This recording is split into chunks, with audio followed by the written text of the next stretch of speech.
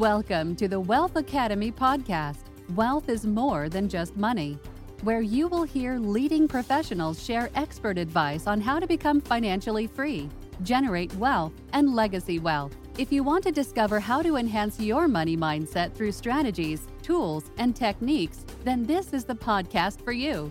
Your host, Paul Lawrence Vann, is a financial coach, two-time #1 international best-selling author, course creator, and he has been assisting clients to enhance their understanding of money management to become debt-free, discover ways to build wealth, and to generate legacy wealth for over 18 years. Will you be next? Here is your host, Paul Lawrence everyone. Vann. I'm your host, Paul Lawrence Vann. I host Wealth Academy podcast, where we all know wealth is more than just money. And during this particular episode, I'm going to be talking about Congress and how it's working to avoid a government shutdown. And then I'm going to talk about what you can do to prepare in case of a shutdown occurring. I think these are two very, very important things to consider. Why? Because the deadline is this Friday, December the 3rd. If Congress can't pull things together, then we may be looking at a government shutdown and employees being furloughed. And that's just not a good situation for our economy. So the bottom line is Washington, as well as Wall Street, they're very optimistic that Congress can pass a bill to fund the government and avert a partial shutdown before the Friday deadline. Remember, this goes back to the month of October, and a bill was put in place and legislation was put in place to avoid the partial shutdown at that time. So now, fast forward, we've arrived here already. The time is really flying. And so both the Democrats and Republicans are appearing to be joining forces around the bill to fund the government through at least late January or early February. And that's a good thing because we really don't need one. And of course, a lapse in government funding can lead to a furlough of federal employees and a lapse in some government services. And we really don't need that. In fact, I'm working with one of the federal government agencies, and I've mailed them letters replying to things that they've asked me, and I reply back to them, and they do not respond. And I'm sending letters, return address receipt, and not receiving that paperwork back. And then I'm trying to set up a meeting with them as a part of their protocol, and none of this stuff is being done. So it can be, I couldn't imagine a situation worse than what I'm going through now.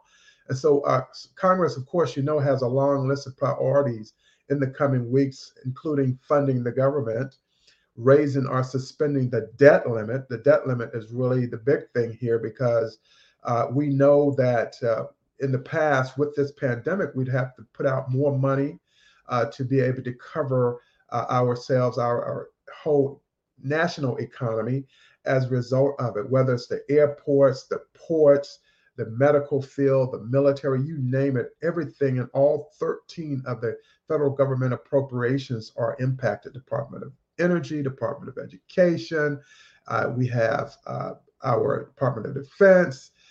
We have so many things that we need to take care of.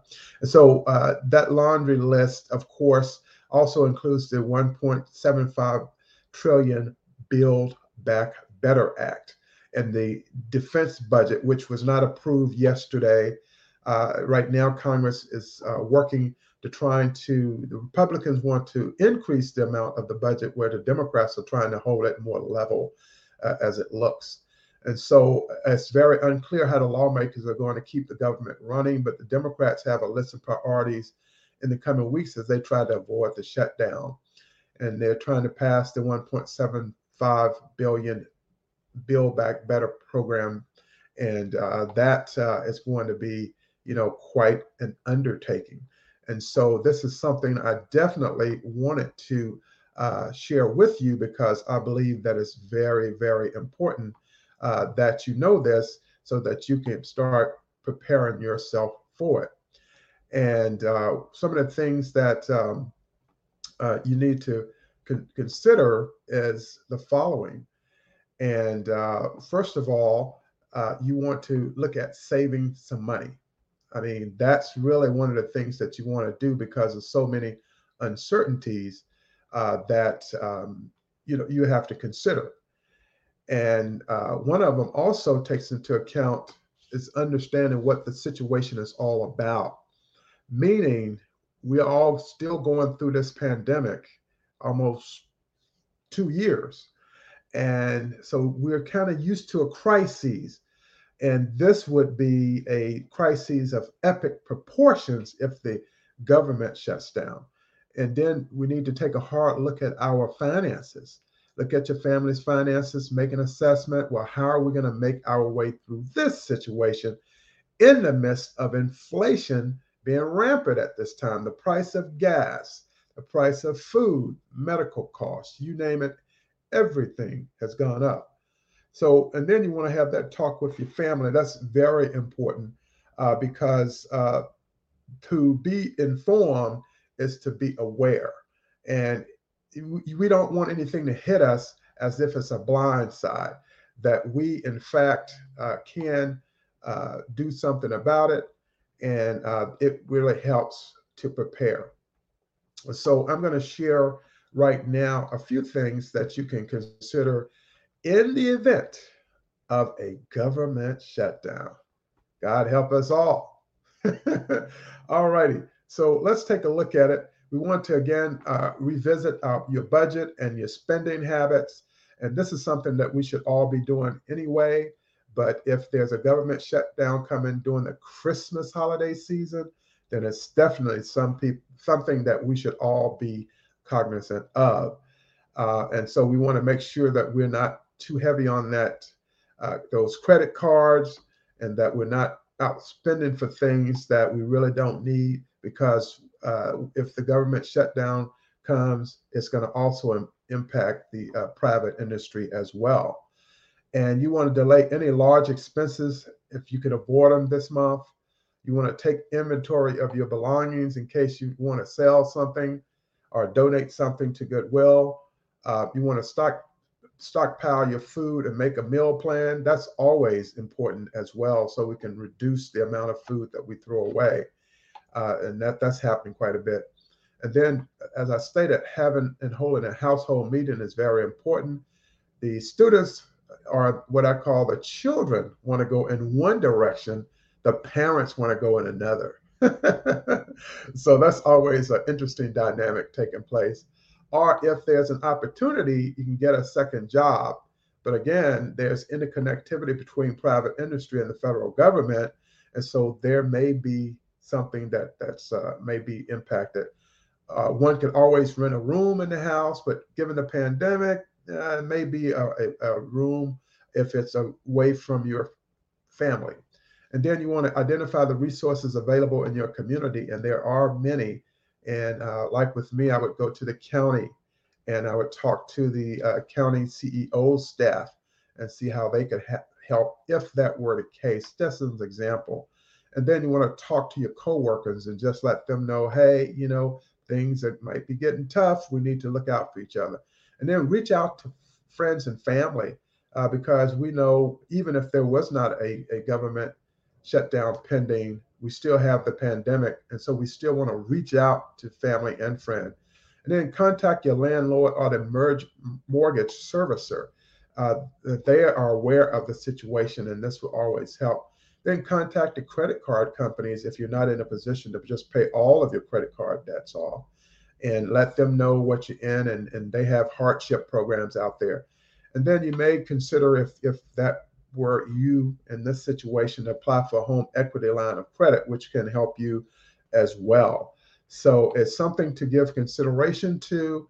And I just want to share this with you today because if that government is not taking care of the budget, increasing that debt limit, there's going to be at least a partial government shutdown. But if they don't reach an agreement at all, it's going to be a full government shutdown.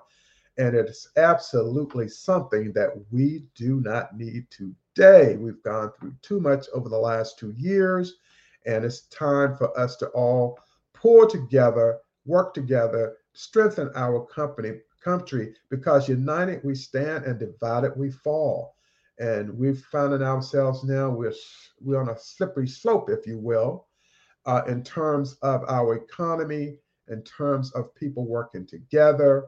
And now is really the time to unite in the brother and sisterhood to come as one to strengthen our country. It's time that we do that. And so what today I talked about is that we have to really get on the phone, talk to our members of Congress and let them know that they need to pass that debt limit bill. We want to pass that Build Back Better bill. We want to pass the defense authorization bill and ultimately become appropriations bill. And so many things that are really right there at the fringes, if you will, that we need to address these things and take care of them. And again, I'm speaking from a position of experience and having worked in the United States Air Force for over 20 years, worked for Mobil Oil Company for two years when I had a break in service.